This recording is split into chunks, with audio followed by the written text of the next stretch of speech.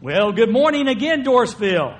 Let me add my greetings that Brent's already given you. Thank you so much for coming and worshiping with us. We are very excited that you're here today, and we're going to be really excited next week. If history is an indicator, and you always got to say that, there'll be about 575 to 600 people on our campus next week, and that's a very exciting thing. It's exciting every week, but we have that many different folks coming in. Now, let me encourage you. I wrote my article this week. Let me encourage you, regular Dorrisville folks, and just be sure and be extra generous in your patience next week.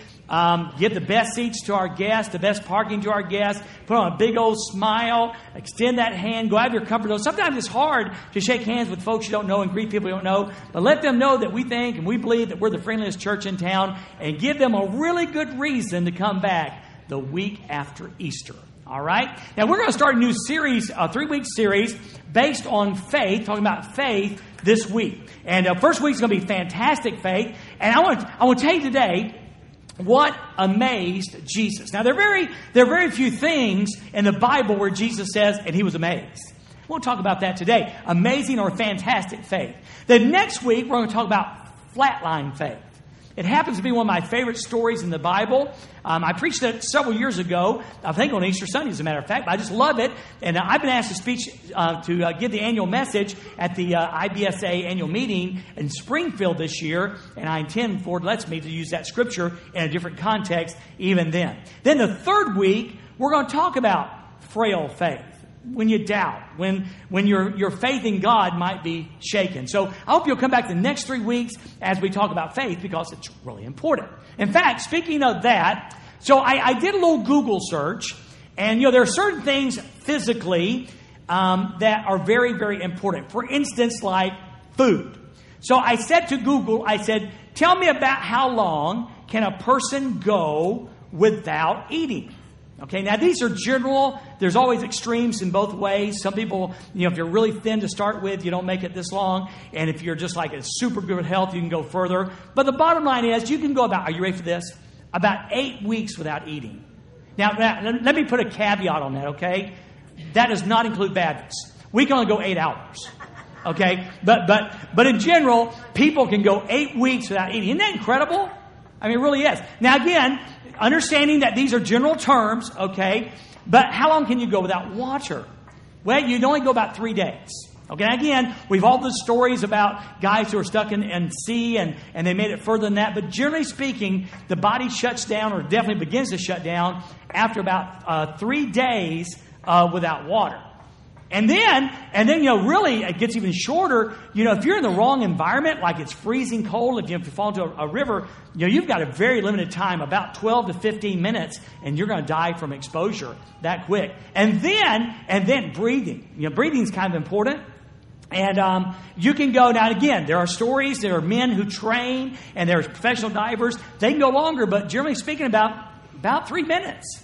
And if you don't get air, then you're going under. So there's definitely some physical things that are very limited. Food, water, environment, and especially air.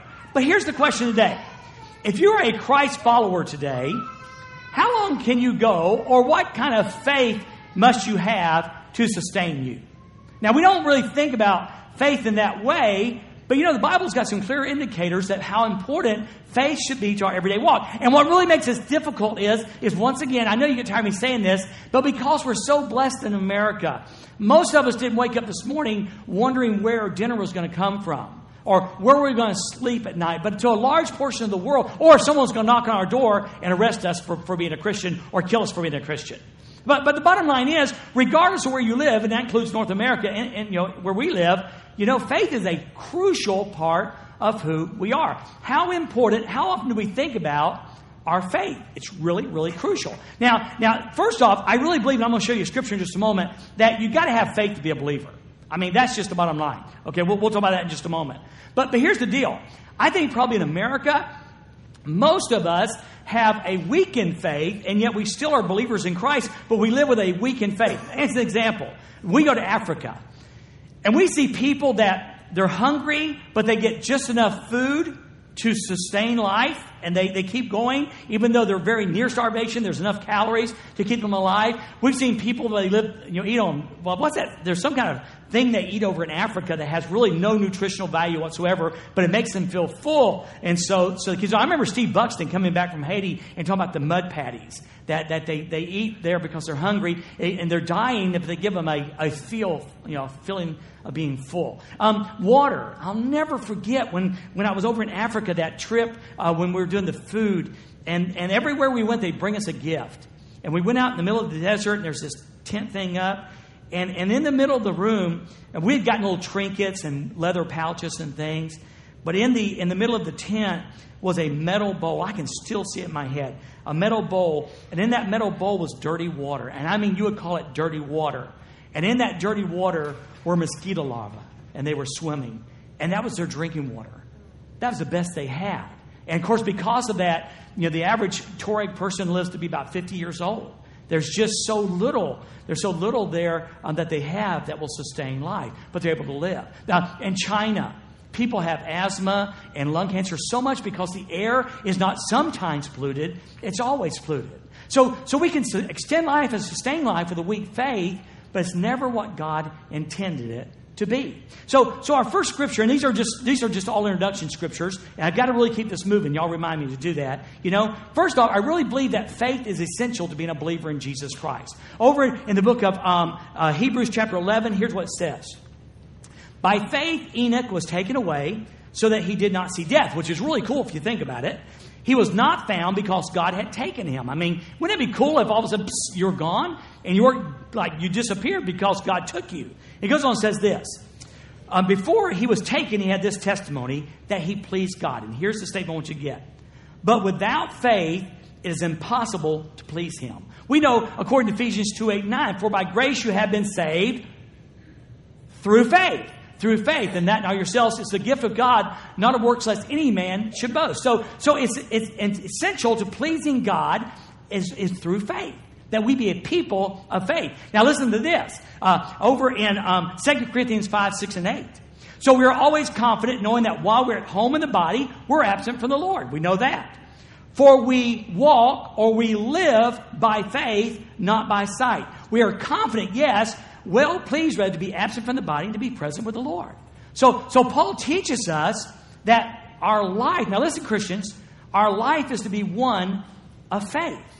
That we, the journey we take, and he used the word walk, but our lifestyle is to be one where we constantly follow faith. And now, Michael W. Smith wrote a song called Breathe. Let me read the words to you.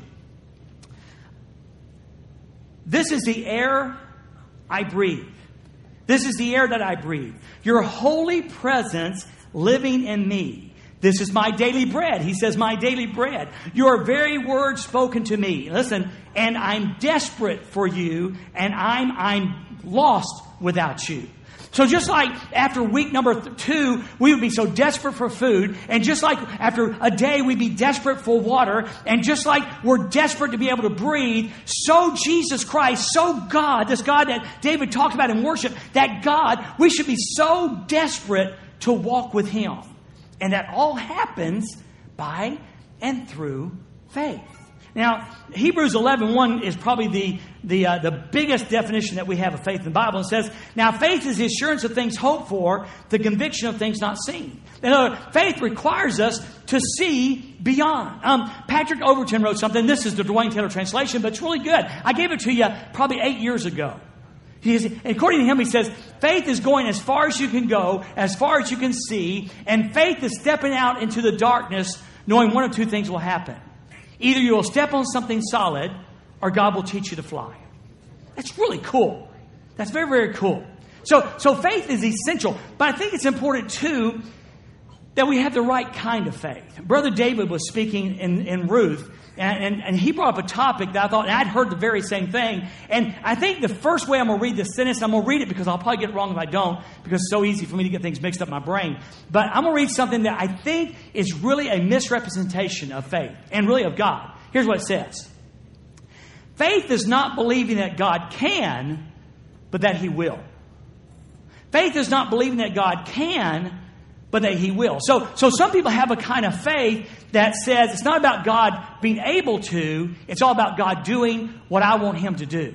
And that sort of implies to me that somehow we have a weak God and we're smarter than Him.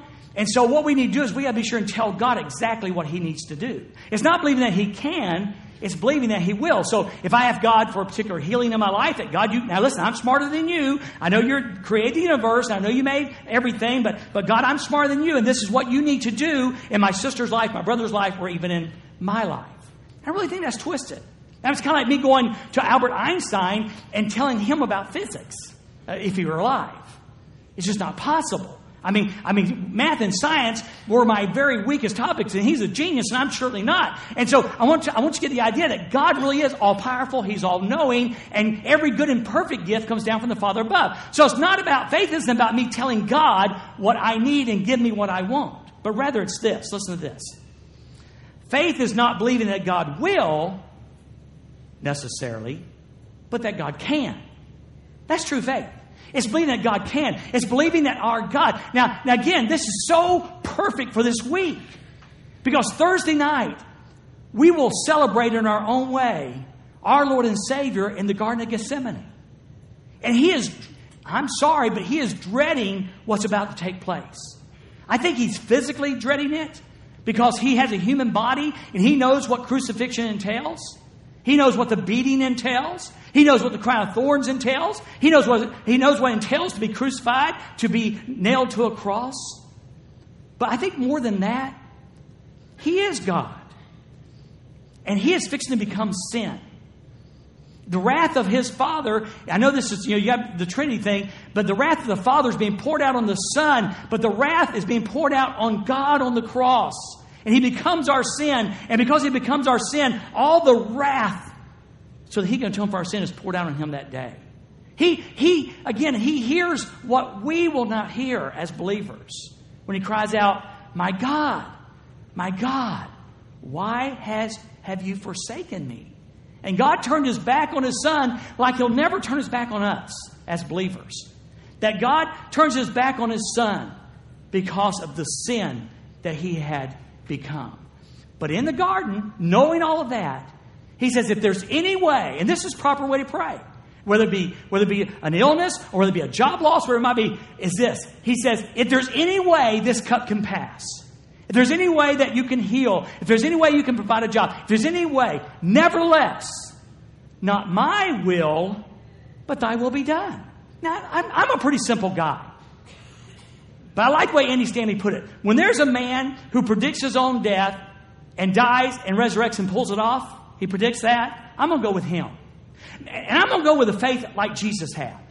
I'm not going to go with the faith of some of the preachers today. And particularly in this last 60 or 70 years, we've come up with this Pentecostal kind of faith, and that's certainly not a slam against the denomination as much a description. That God, you exist for me, so I want you to pull it off. Rather, I think it's really a call for us to trust God. So, what we want to do today, and again, I'm going to be very careful with time because we've got a long way to go. I want to look at Luke chapter 7. Our entire series is coming from Luke chapter 7. The first thing we're going to look at today is this fantastic faith. A faith that calls Jesus to go, wow. So take your Bibles, look at Luke chapter 7, verses 1 through 10, and we're going to read really through verse number 5, and then we're going to talk a little bit through, and then we're going to come back with 5 things that can strengthen our faith. So let's look at Luke chapter 7, verses number 1 through 5 to start. The Bible says, now when he had concluded all his sayings in the hearing of the people, he entered Capernaum.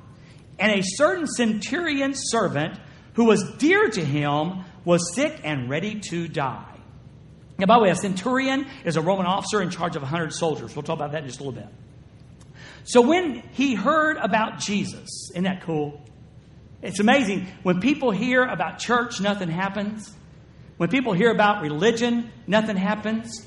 When they hear about a certain preacher, nothing happens. But when you hear about Jesus, things change. Things change. So when he had heard about Jesus, he sent elders of the Jews to him, and we're going to hear why in just a moment, pleading with him to come and heal his servant. And when they came to Jesus, they begged him earnestly, saying that the one for whom he should do this was deserving. For he loves our nation and has built us a synagogue. Now that's where we want to pick up on the sermon sheet.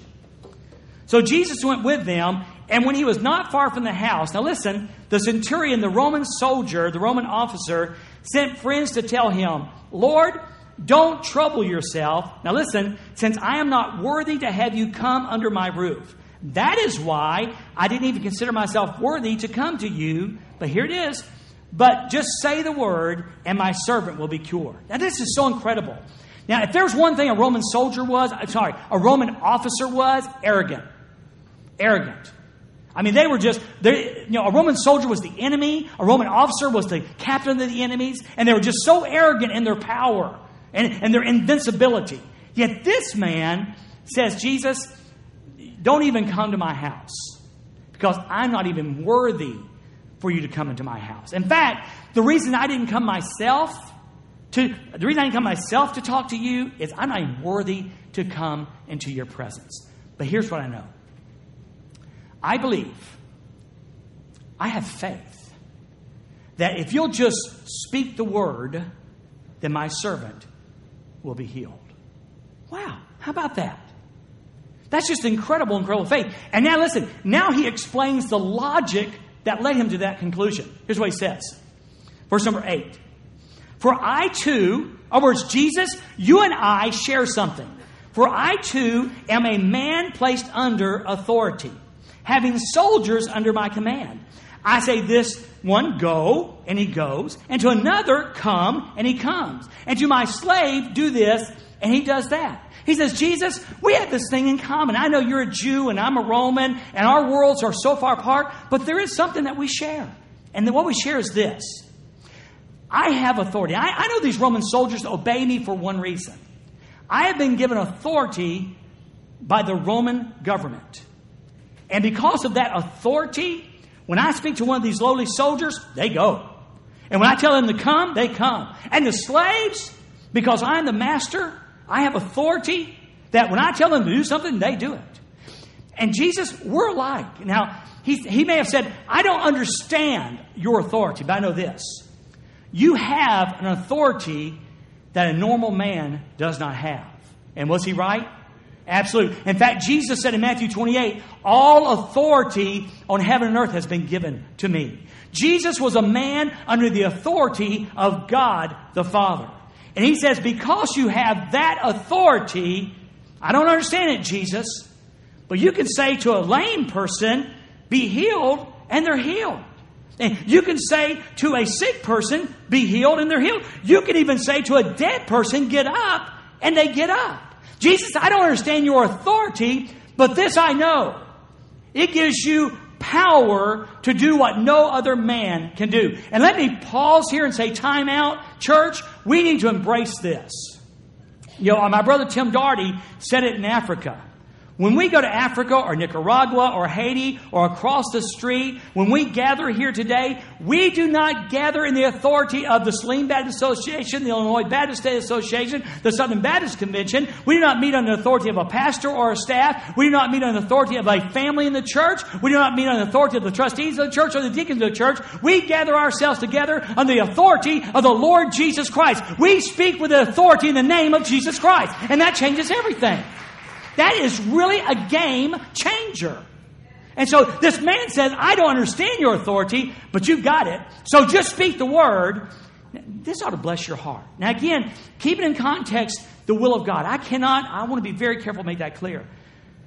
But Jesus, you have the authority to speak to an illness and please. And by the way, that authority has not changed.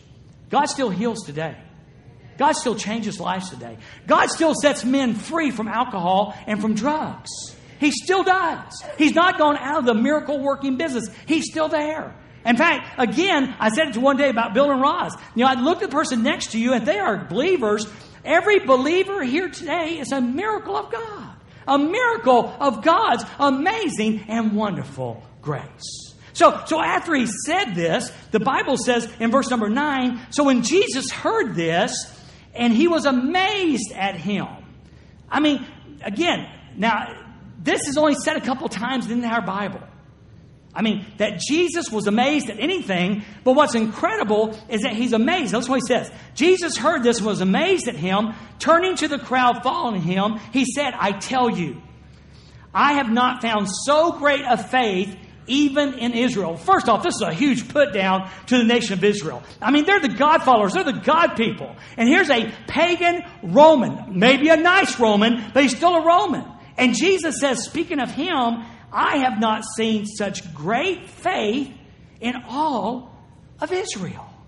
Now, you've got to go, that's just incredible. Besides the fact he's a Roman, but that Jesus paused his life and said, guys, if you want a picture of incredible faith, it's looking at this man. And this man simply believed that that Jesus had this powerful authority to speak to things, and it changed. Do you understand all about Jesus being the Messiah and Jesus being the King? No. But he simply exercised faith and recognized that Jesus was a man under authority. It's incredible. Now, I have to take you here, because there is another time, and I meant to get this on my little note sheet for scriptures, because I think the English Standard Version, and I think the Holman Christian Standard uses the correct verse. And Mark chapter 6 and verse number, let me find it here, 6, 1 through 6. Read this with me if you want to take your Bibles real quick. Mark chapter 6, verses 1 through 6. Because this is something we need to hear also. Then he, Jesus, went out from there and came to his own country, and his disciples followed him. And when the Sabbath had come, he began to teach in the synagogue.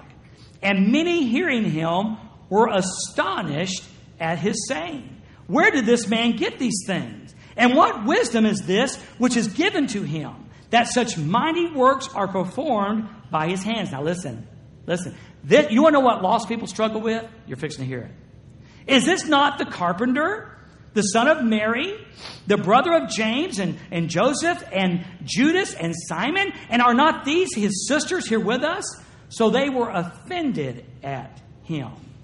But Jesus said to them, a prophet is not without honor except in his own country, among his own relatives, and in his own house. Now he could not do many mighty works there, except that he laid his hands on a few sick people and healed them. And he, New King James, marveled, and I think it's Holman Christian Standard, English Standard, it may not be, and he was amazed because of their unbelief. And then he went about the villages in a circuit teaching. Now my question has to be this. Is Jesus amazed today at our belief, our faith, or is he amazed at our unbelief, our lack of faith? So I would love as a pastor, personally, Dwayne Taylor, and then also as the pastor of this body, the under shepherd of this body, to help us grow in our faith. To once again make faith the priority that it needs to be. Because I promise you, listen, in our culture, many of us go through day after day after day without really exercising the kind of faith that this man had. I mean, like leaning on God, like totally dependent on God, like afraid to make the next decision, like afraid to make the next step until we consult with God and exercise our faith and believing that he wants us to get the answer. So how can we grow our faith? That's the whole point. How can we grow our faith? All right, now this again will be on your sermon sheet, but North Point Community Church, the staff of North Point Community Church, interviewed literally hundreds of believers. And here's what they asked. Tell me the things that helped your faith to grow the most. And over again, they began to see a pattern of something that increased their faith. And I want real quickly, we've got about 15 minutes. That's probably not going to happen, is it? That's probably not. In a short period of time, and maybe we'll come back to a series on this, I want to give you those 5 things. I tweaked them a little bit just for us, but the 5 things that they saw in believers over and over again that helped them grow in their faith. All right, now the first thing you'll see on your sermon sheet is impactful teaching. Now, because I wanted an adjective, really you could say teaching that impacts, or impactful teaching. Teaching that's full of impact. All right. Now this is hugely important. Now what I want you to see is this. Teaching, and this is our responsibility. This is David's responsibility. This is Brent's responsibility. And this is my responsibility. And frankly, if you're a teacher in a Sunday school class, particularly our adult and youth, it's also your responsibility. Any person who has the pulpit in a room somewhere and has a microphone perhaps needs to be sure that we have impactful teaching. Now let me tell you what that means to me. I've got the microphone, so I'll tell you what it means to me. I honestly believe that teaching that takes place in a Sunday school room or in a youth room or here needs to be teaching from the Bible and only the Bible, and that can be applied and life-changing. It goes somewhere, listen, it goes somewhere beyond just knowledge. I mean, I know, I can't impress you with my Greek. The best I can do is tell you about a Greek restaurant we ate at when we were in Germany in 1977. I don't know much Greek. I read the commentaries and use it that. I can't read Greek. I don't understand Greek. All right, so I could impress you with my Greek if I tried. And by the way, there's nothing wrong with Greek. But when you stand up and all we talk about is Greek, and knowledge, there's a very strong possibility that may not impact nor change your life. Again, Jesus was the kind of teacher that when He taught, He made it understandable, and life-changing, and applicable to their lives. And my goal, I want you to hear me, my sermons may not be the deepest in the world, I understand that, but God has gifted me, I think, to try to teach the Word of God in a way that the average person can understand it. And my heart's desire, the reason I told Tim this in Africa, the reason God created me, my purpose in life, is to teach the Word of God.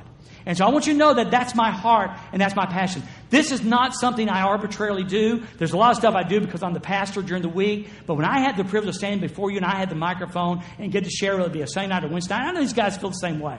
It's to give you the Word of God. And notice I said the Word of God, not my opinion, not what I think it ought to mean. To try to give you the Word of God in a way that you can apply and in a way that can change your life. Now, your responsibility is to listen, and your responsibility is to apply it in your way. It's not enough to come fill a seat in a sanctuary, and 6 minutes after the sermon's over, you're trying to pick out what kind of chicken you want at Kentucky Fried Chicken, and can't remember a word the pastor said. Where that means taking notes, where that means listening carefully, how that means your job is to listen and get the Word. Our teaching position, our teaching responsibility is to give you the Word in such a way that you can grasp it and understand it. Now listen to Psalm 119. All of Psalm 119 is just about the Word of God. Listen to it. Teach me, Lord, the meaning of your statutes. See the depth there? Teach me what it means. Teach me what it means.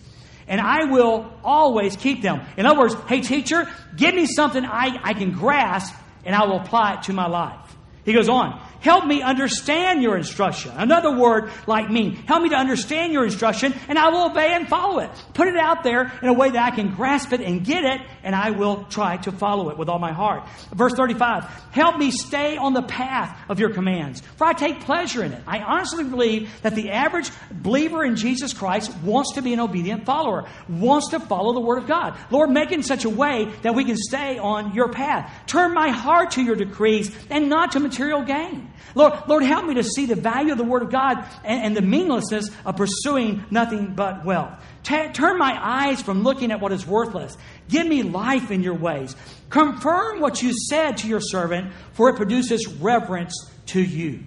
So teaching is vital. And by the way, I'm going to give it to you now and I'll give it to you later. Church is important. In a culture that when people are going, church isn't relevant, well, it's our job to make it relevant and be sure we teach the Word of God. But it's your responsibility, again, to get here as often as you can. Make the teaching time, whether it be Sunday school or here, a priority in your life. So, impactful teaching. Now, the second one is this.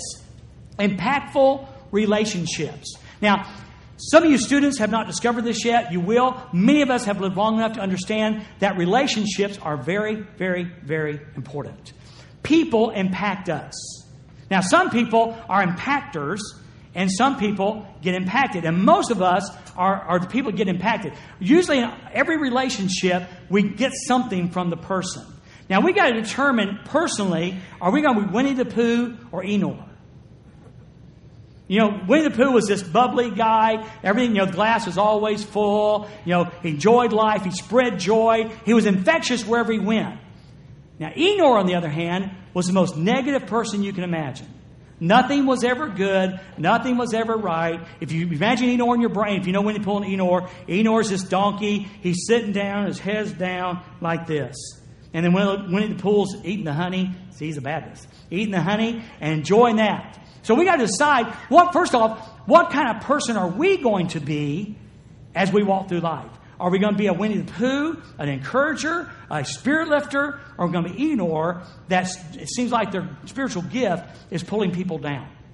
We've got to determine that. Now, the second thing you've got to know, and yet you need to understand is this, is that the Bible's clear, but in Proverbs it's just rich speaking about relationships. Here's what it says in Proverbs 27:17. Iron sharpens iron, and one man sharpens another. So in relationships, just like iron that is scraped against iron gets sharper and sharper, we need to make sure, now listen, we need to make sure that we find relationships where we be sharpened and not dulled. Now, I'm not saying, listen, they're lost people, and as long as you separate yourself from lost people, they will never get saved. But I'm talking about in the meaningful relationships. The person that you are most intimate with, and by the way, just for free, men, that means another man does not need a woman besides your wife. Come on. And ladies, you do not have an intimate relationship outside of your husband. Make sure it's a woman. But you need to have meaningful relationships where you are sharpened, when you're made better by the people that you hang around. Impactful relationships. Listen to this. This is a great verse. Look at Proverbs 13:20. This is the ESV. Whoever walks with the wise becomes wise, but the companion of fools will suffer harm. You need to write that down. So if we choose in our relationships to walk with wise, what's going to happen to us? Wise. But what if? What if we walk with the fools? We will suffer harm. Now again, I'm sorry I got too much material probably, but here's the bottom line. Bottom line is this. First off, students and single people, be careful who you choose. Because I know, we've all heard it. You know, I'm going to pull him up. I'm going to save him. I'm going to redeem him. I'm going to date him, and he's going to become a believer, and we're going to go to the mission field together. Probably not. You know what? Fools tend to make fools, so then wise people make fools wise. We get pulled down. We're easier pulled down than lifting up. Now, I know someone's going around and say, but Brother Dwayne, I dated a lost guy, and he was really bad, and now he's a Christian, and he's serving God. Congratulations for being the exception. It doesn't make it right. The Word of God says that, what fellowship have light with darkness? It does not. Don't be unequally yoked together. Be careful. Now, that's marriage and dating. And students, you need to hear that. And single people, you need to hear that. But the bottom line is, it's true also in relationships across the board. Who are you going to play softball with? Who are you going to hang with? Guys, ladies, who are you going to hang with? And the Bible says that when we walk with the wise, we become wiser. Iron sharpens iron. But if we're not careful, when we hang with fools, then we will suffer harm. Notice it doesn't say you might suffer harm. You will suffer harm. The third thing is this. Impactful disciplines. Let me just read this first. Do you not know that in a race, all the runners run, but only one receives the prize? So run that you may obtain it. Every athlete exercises self-control, discipline in all things. Now, they do it to receive a perishable wreath, but we an imperishable one. So here's what Paul says, verse 26 of 1 Corinthians 9. So I do not run aimlessly. I do not box as one beating the air, but I discipline my body and keep it under control, lest after preaching to others, I myself should be disqualified. And that does not talk about losing salvation. It talks about being a believer, okay, and getting distracted and losing your way. And then when it comes time for the bema seat or the judgment, the great white, the judgment seat of Christ, where rewards are given out, there's no reward because you're disqualified. You started the race a second too early or a tenth of a second too early, and you're disqualified at the start. Paul says, I am disciplined so that I will finish well. A disciplined environment produces faith. When we choose to be a disciplined Christian, now again, this is huge. I'm not sure exactly when quiet times went out of vogue, but they need to get back in vogue. I'm not sure when consistent church attendance went out of vogue, but we need to be consistent. I'm not sure when now lay me down to sleep became the standard prayer, but we need to learn to pray again. So what does all that look like? How does that all work out? Well, let me tell you something. First off, you need to read the Word. You need to be in the Word daily. Now listen, guys. I'm telling you, I don't get a pay raise if all y'all start reading your Bible. You know, I'm telling you as your pastor, I love you. And I'm telling you from personal experience that when we're in the Word consistently, it changes us. So we're in deacons meeting. And Donnie handed out our deacons magazines. And here's what it says in the deacon magazine. Check this out. On the positive side, first it talks about the struggles that men have. On the positive side of the struggles men face, it has been shown that if a person, not necessarily a man, a person engages in the Bible 4 or more times a week, their odds of giving in to temptation decreases. If you're in the Word of God 4 or more times a week, the odds of your giving in to temptation changes. Well, Dwayne, how much? The temptation to get drunk drops 62%. The chances of viewing pornography drops 59%. 4 times a week or more in the Bible. Having sex outside of marriage drops 59%. The chances of gambling drop 45%. Lashing out, losing it in anger, drops 31%. If you have a propensity to gossip 4 more times in the Word of God, drops it by 28%. Lying, 28%. Neglecting family, 26%. This is kind of where I'm not there yet. Overeating and mishandling food, 20%. Mishandling money, 20%. Isn't that incredible? Come on, now, ain't that incredible? I mean, you're sitting there going, well, I don't want to cheat on my wife. Well, the survey says that when we get in the Word of God at least 4 times a week, the bottom line is if you get in the Word, it's going to change your life. And the chances of an outside sexual affair drops 59%. Get in the Word of God. We'll do our best to teach it to you, but get in the Word of God. I don't care if it's late at night or early in the morning on your lunch hour. Get into the Word of God. Come to church, that's good, but get into the Word of God. Now listen to this, one more thing. Among Christians, engaging Scripture regularly is a strong predictor of a proactive faith. The person engaged in the Bible has significantly higher odds of giving financially to the church, plus 416%. Memorizing Scripture, 407% increase. Discipling others, 231% plus. Sharing their faith with others, 228% plus. Giving financially to causes other than their church, like Samaritan's Purse, plus 218%. I'm telling you, the Word of God is a game changer for the child of God. All right, what's the other one? Prayer. Just take time to pray. Just take time to pray. All right? How about worship? Now, I put worship rather than church. Because if I understand it correctly, worship is more than just singing songs. Worship is a heart attitude that we come in and we praise the one who's worthy. That happens in your Sunday school class and studying the Word of God. I hope it happens while we're teaching the Word of God. It happens while our choir's leading us, while the praise band leading us, while David's leading us. When we come here, make a regular time of worship on Sunday. Just don't show up for church and say, I checked my box off. Come with the attitude that says, okay, God, I am here to make you big because you are worthy. Amen? I mean, these are game changers, guys. You'll be a better husband. You'll be a better wife. You'll be a better child. You'll be a better student if you apply this stuff. I'm telling you. The last thing is this lifestyle. Applying that Word of God to your life, and it will change your life. It's good disciplines. Good disciplines. The fourth thing is impactful service. Now, faith grows when we serve. Faith grows when we serve with others. Our confidence in ourself increases, and our confidence in God increases. It's when, Brent, we walk up to somebody and say, hey, listen, would you pray about teaching 12th grade? And the person's never taught before. And they say, we'll pray about that. They're going to pray about it first off, hopefully. They really are going to do that. And then they're going to go, they saw in me the potential to teach 12th grade. Wow.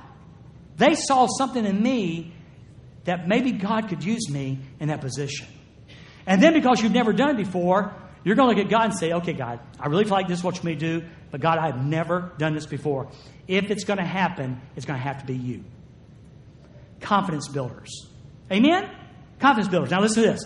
Listen, faith grows in service. Here's what Paul says in Romans chapter 12. Having gifts that differ according to the grace given to us, let us use them. So if we have gifts, we should, one more time, if we have gifts, we should use them. So every person has gifts, we should use them. So if you show up every Sunday and you're not doing something, or on Tuesday, or on Wednesday, or on Thursday, if you're not involved somewhere in the ministry of Dorrisville, and you're part of the Dorrisville family, and that means regular attenders and members, you need to hear this. God says, do something. I've given you a gift, use them. He didn't give you a gift to put in your pantry. You know, some of you guys, you remember what Edith did? You know, you ladies do this more than guys. You get handkerchiefs for Mother's Day. And what do if you're not careful? You put them in the drawer. And 18 years later, you die. And you go into the drawer, and guess what's still there? The handkerchiefs. I know probably it wasn't very meaningful, but your son, your daughter, your husband, your grandchild did not give you the handkerchiefs to put in a drawer. He gave them for you to blow your nose on. So use your handkerchiefs and use the gifts that God has given you. What does that look like? Well, if you had the gift of prophecy in proportion to our faith. If service, in our serving. The one who teaches, in his teaching. The one who exhorts, encourages, in his exhortation. The one who contributes with generosity. The one who leads with zeal. And the one who does act of mercy with cheerfulness. I'm telling you, as we use what God has given us and we're involved, our faith will grow. We've got to do the last one real quick. Last one is this. Impactful circumstances. Impactful circumstances. It simply says, I trust you. Now, I wish I could tell you that in the really easy times of my life, that's when my faith has grown. But when does your faith grow? Hard times, isn't it? That's why I think Paul gave us Romans chapter 8. You know, we know that all things work together for good to those who love God, to those who are the called according to his purpose. For whom he foreknew, he also predestined to be conformed to the image of his Son, that he might be the firstborn among many brethren. A real faith builder is when we can see God in circumstances. And in those circumstances, even most likely difficult ones, we learn to say, God, I trust you. And what is faith? I trust you. I trust you. I'm not trusting me. I'm not trusting the federal government. Not trusting the state government. I'm not trusting a certain employer. God, I'm trusting you. You may use all those entities, but God, I trust you. Now, the bottom line is this. Proven statistically, when we apply these 5 things, guess what happens to our faith? It grows. It grows. Keep in mind, I'll close with this. Keep in mind that without faith, it's impossible to please God. And that we are to be a people who walk by faith, we live by faith, and not by sight. Hugely important. So would you bow your heads right there, please? I want so much as a pastor. I want so much for us to grow in our faith together. I want so much for God to stretch you than where you've never been before. And that's going to happen through faith. For some of you, it's going to be your giving. For some of you, it's going to be your serving. For some of you, you know what it's going to be? You're going to say, God, my life is incredibly full, but I'm going to carve out 20 minutes a day, and that's time for me and you to get together. I don't know how it's going to be with 3 kids, all under 5 years old. I don't know how it's going to happen, or 6 years old. But God, I'm going to trust you. I want it to happen. And the great part is, you know how. You're going to trust our staff to give you impactful teaching. You're going to trust in impactful relationships. You're going to seek out relationships that will make you strong. Perhaps you need to step up and mentor someone. You may need to be the strong person for someone. You're going to have impactful disciplines. You're going to have the disciplines of the Christian faith. You're going to try to serve even outside your comfort zone. And you're going to embrace in circumstances, trusting God that He will bring good out of it. Now, just maybe you're here today and you're not a follower of Christ yet. Perhaps you're here today to learn a little bit more. Now, I know we didn't get a chance to really get in that deep, but we sure did in worship. We heard how Jesus Christ, our King, died for us. that we could have forgiveness of sins. Our sins could be atoned for on the cross. And that's what we celebrate this week in the resurrection. My friend, Brother Brent, will be standing down front. And we would love to tell you not about Dorrisville, not about preachers, not about church. We want to tell you about Jesus. So I'd like to pray together. This is our time of decision. If there's anything we can pray with you about, the decision you make, church membership, baptism, whatever it might be, we want to be glad to help you with that. And let me go ahead and say this now. In about 5 minutes, 6 minutes, we're going to go into the Lord's Supper. And it's a very good time for us to prepare our hearts for that. We'll talk about that in just a moment. But maybe already thinking about that, partaking the Lord's Supper. So, Father, thank you very much for the freedom to preach this word today. Father, I pray it was edifying. I pray it was building, Father, and the people who follow Christ. Father, may we take these 5 things to grow a faith that you would be amazed at. Simply believing in who you are and what you can do. I pray that, God. Help us to recognize you as sovereign God. Father, creator of the universe. The only one true God there is. May we worship you as such. And Jesus, I pray this in your name. Amen.